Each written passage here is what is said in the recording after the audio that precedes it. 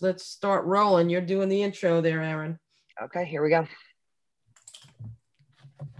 Welcome to Newcastle Going Green, a series of monthly Zoomcasts brought to you by the Newcastle Sustainability Advisory Board. Each episode will give you information about green initiatives and sustainable options you can find around Newcastle. Hear from experts in various fields, coupled with a neighbor's experience with the practice being discussed during each episode. On today's episode, we will focus on the newly passed ban on gas-powered leaf blowers from the months of June to September with guests Rand Manassi and Tracy Stein. Rand Manassi is the Chief Operating Officer at Sunrise Solar Solutions in the metropolitan New York region. He is a lifelong New York resident, raising his family in Westchester County, where he serves on the board of the Sustainability Advisory Board of Newcastle. Rand headed the leaf blower initiative, presenting the idea to the town board and working with the other SAB members to get the new ordinance passed. Tracy Stein is a longtime resident of Chappaqua and has served on the Sustainability Advisory Board for about 5 years during her residency. Tracy is a lawyer who presently works for a number of nonprofits consulting on environmental policy, advocacy, and programming. We welcome Rand and Tracy to Newcastle Going Green. Thank you. Hi, welcome everybody. It's Maxine here. That was Aaron Silver, and we have Gabriel Paley and Tracy Stein and Rand Manassi, our guests. And there's a little bit of history that goes along with leaf blowers that kind of no one goes into. So we're just going to briefly give you a slight history of leaf blowers. So the earliest leaf blowers were designed in the 50s and 60s, starting as backpack crop dusters and morphing into tools for landscaping. As they became more popular in the 70s and 80s, making yard work more easy and allowing for less water usage for landscaping, it started to become clear that they had an enormous effect on the environment. Cities like Carmel, California banned the use of gas-powered backpack leaf blowers as early as 1975. Their two-stroke engine, while efficient, was responsible for enormous air pollution and had a high-pitched, loud whine. We all know that one. Although these issues were addressed in later versions of the two-stroke engine, the shift to electric leaf blowers has been most impactful. Cordless lithium-ion batteries powered leaf blowers were developed in the 2000s, allowing for cheap operation and portability while addressing noise and air pollution. And then now we have some facts about leaf blowers. Today, there are about 11 million gasoline leaf blowers in the US, each generating wind speeds of around 180 miles per hour. These leaf blowers generate as much tailpipe emissions in 1 hour as automobile does over 100 miles. The average two-stroke commercial blower generates every year 277 pounds of volatile organic compounds, 825 pounds of carbon monoxide, which is a toxic polluting gas, and 3.3 pounds of particulates blown up from the ground by leaf blowers' wind. And we know that adds to a lot of problems. So we have Rand here, who's going to answer questions about how this leaf blower initiative started in Newcastle, and we're going to follow that with Gabriel interviewing Tracy. So let's start off. Rand, how are you today? I'm doing great. How are you? We're in the summertime, and it's a little quieter here, thanks to an effort by you and Tracy and Kat, all the people on the SAB who helped get this established. So what was the main reason for pursuing a ban on gas-powered leaf blowers? Well, I'm glad it's quieter, but that was really just one of the main reasons, or one of the reasons that we decided to pursue this. And it's been a effort that's gone on for years, but I'm glad we got to the final result. But the three reasons, and noise is one of them. I think it's probably the one that comes first to mind of most people, because it's the one that's obvious. We all sit in our backyard, and then all of a sudden we hear those leaf blowers going, and disturbs our peace. But there's two others that probably are just as important, if not more important. One of them is the effect that it has on climate. We all see the effect of climate change. It's becoming more and more obvious every year. Well, gas leaf blowers are a big contributor to that. The carbon offset that it creates, the amount of carbon that it contributes to the atmosphere by those two-stroke engines is really pretty great. There's some studies which show that the amount of a two-stroke engine polluting the atmosphere is probably greater than if I was taking a Ford F-150 and drive it from here to Alaska. So, and I can get more into that detail, but not really what we want to do right now. So there's the carbon effect, carbon offset effect, and then so it's carbon noise. And the last part of it, and probably what's more important to those residents around us, is the particulate matter that those high-speed engines are causing every time they blow the gardens around us. So as they're blowing all that leaves don't happen in the summer because they're leaf blowers. They should only be used off season. But as you're blowing the beds, the garden beds around you, or even the grass, it's blowing up all those little particulates in the beds, and that gets into your lungs. Well, for an adult, that might be okay. But if you're a little person or an older person, that's not good for you. And that can cause asthma. It can cause breathing problems. If you have, any type of breathing problem, it's going to cause problems. So those were the three main issues that we really needed to address. And we took those issues to the people on the council and in town, and we explained that to them. And that's really where we started the issue. That's really where we started to try to take this through the local government. Right. There's a lot of other things in terms of you talking about you blowing the beds and the particulates, but there's also COVID going on now, and anything that's going to hamper breathing or put things into the atmosphere that are bad is not a good thing. And it also displaces beneficial pollinators and insects. And to me, what are you blowing anyway in the summer? Grass clippings are good, and I think that at this point, so in terms of the benefits, what are the biggest benefits that we have, Good point, Maxine. There's no reason in the summer months to really be blowing anything on anything, even the hardscape being driveways and walkways. There's no reason to be blowing anything around. In your lawns and your beds, you want to keep all of that in place. It's fertilizer.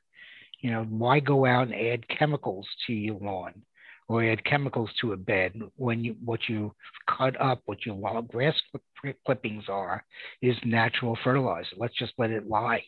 That's the best thing for it. Before leaf blowers, we used to just leave that in place.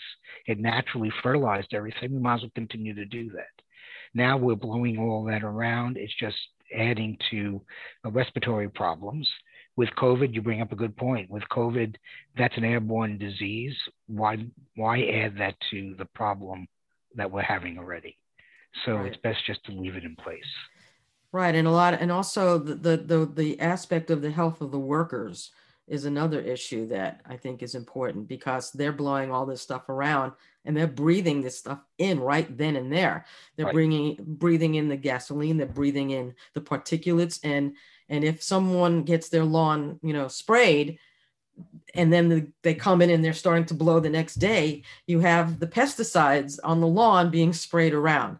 Right. So it's, to me, just a win-win that we can, get this off, the lawns for a few months. And my next question is, can this be amended to include, it for a longer period of time, or have, Sundays taken off, that you can't do it, or is that something down the line that we're thinking about?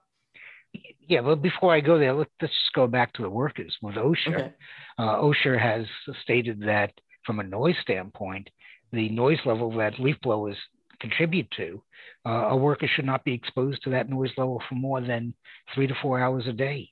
And they're out there 8, 12 hours a day, especially in the summer. So we really should be protecting them. And they're not thought of at all. And they should be wearing headgear that protects their ears. And if you drive around town, you don't see that at all. Right. Something that needs to be addressed. Right. Right. As for extending the law, I think when Newcastle legislators put this in place, they did that with the idea that this is a first step. that as we move forward in the town, residents adapt the legislation and they see that we really don't need to blow things in the summertime, that leaf blowers are really here to clean up in spring and in fall, that summertime we can start to extend that law even further. All right. And as we see in other communities in the county, they are starting to take that effect, and they are starting to extend it either further into the summer time frames or even during off season to create a ban on gas blowers all through the year. What about two things, because I know we want to get over to Tracy, the enforcement issue and also the power issue of the electric blowers. Are they enough to do the job? Yeah, enforcement wise, I think the town's taken a great approach on this. They're starting off with enforcement being really more educational than enforcement to start off with. I think for the first month or so, if they find someone is violating the legislation, the law, they're coming out with a warning. It's the right way to do it. We need to get everyone educated. After that, they will start to fine people. So it's a easy roll into the law itself. As for power of these electric blowers, the power is pretty much equivalent to that of a gas. They do blow at a pretty strong force, but there's a big difference in the engines. The blowers that are in the electric don't whine at the same pitch level that a gas one does. So you're not hearing that level of pitch that is breaking through your eardrums and causing your head to spin. Right. So just quickly, if people have questions, where can they go to ask them? I mean, the SAB has a Facebook page, or they do. The SAB has an FAQ page. Go out to the SAB website. You can find everything you need out there. We can post that as a out on the chat of this blog. Great, Rand. Thank you so much. Your work has been amazing, and truly, we appreciate everything that you and the SAB has done to get this in place. Thank you for putting the blog together, and my pleasure for disseminating the information. Great. So just hang on, and we're gonna talk to Tracy Stein, and I'm gonna switch it off to Gabriel. Hello. So again, thank you so much, Rand, for being one of the members who really spearheaded this effort. But now I think what would be interesting to do is really take a look at the neighbor's perspective, because some of these numbers can sometimes get lost. But my first question today, and one that I really feel will try to drive the point that this ban is really beneficial to just the average resident, is, Tracy, what benefits have you and your neighbors noticed as a result of the ban immediately? I mean, we've only had this ban for about a month now. So what have you noticed already? Well, first I have to say it's really great to be on this panel, and I especially love to see students, Aaron and Gabe. Thanks for being part of it. So immediate benefits, certainly noise, and I know I feel much better about leaving my grass in a natural state, not blowing particulate matter, and not spewing the carbon emissions. So I feel very good about that. I also just think that it makes sense. So I feel good about doing something that it's logical. A couple of years ago, when the SAB was considering whether to enact this the gas ban, I spoke to my own landscapers to see how it would work in practice, right? Does it make sense? And it really makes sense. You don't need to blow them. It's really about communicating. And my landscaper was particularly open and receptive to my request, and it's working with them. So if you're going to blow the grass clippings, you can blow them into your yard. You don't have to even have them go into your driveway.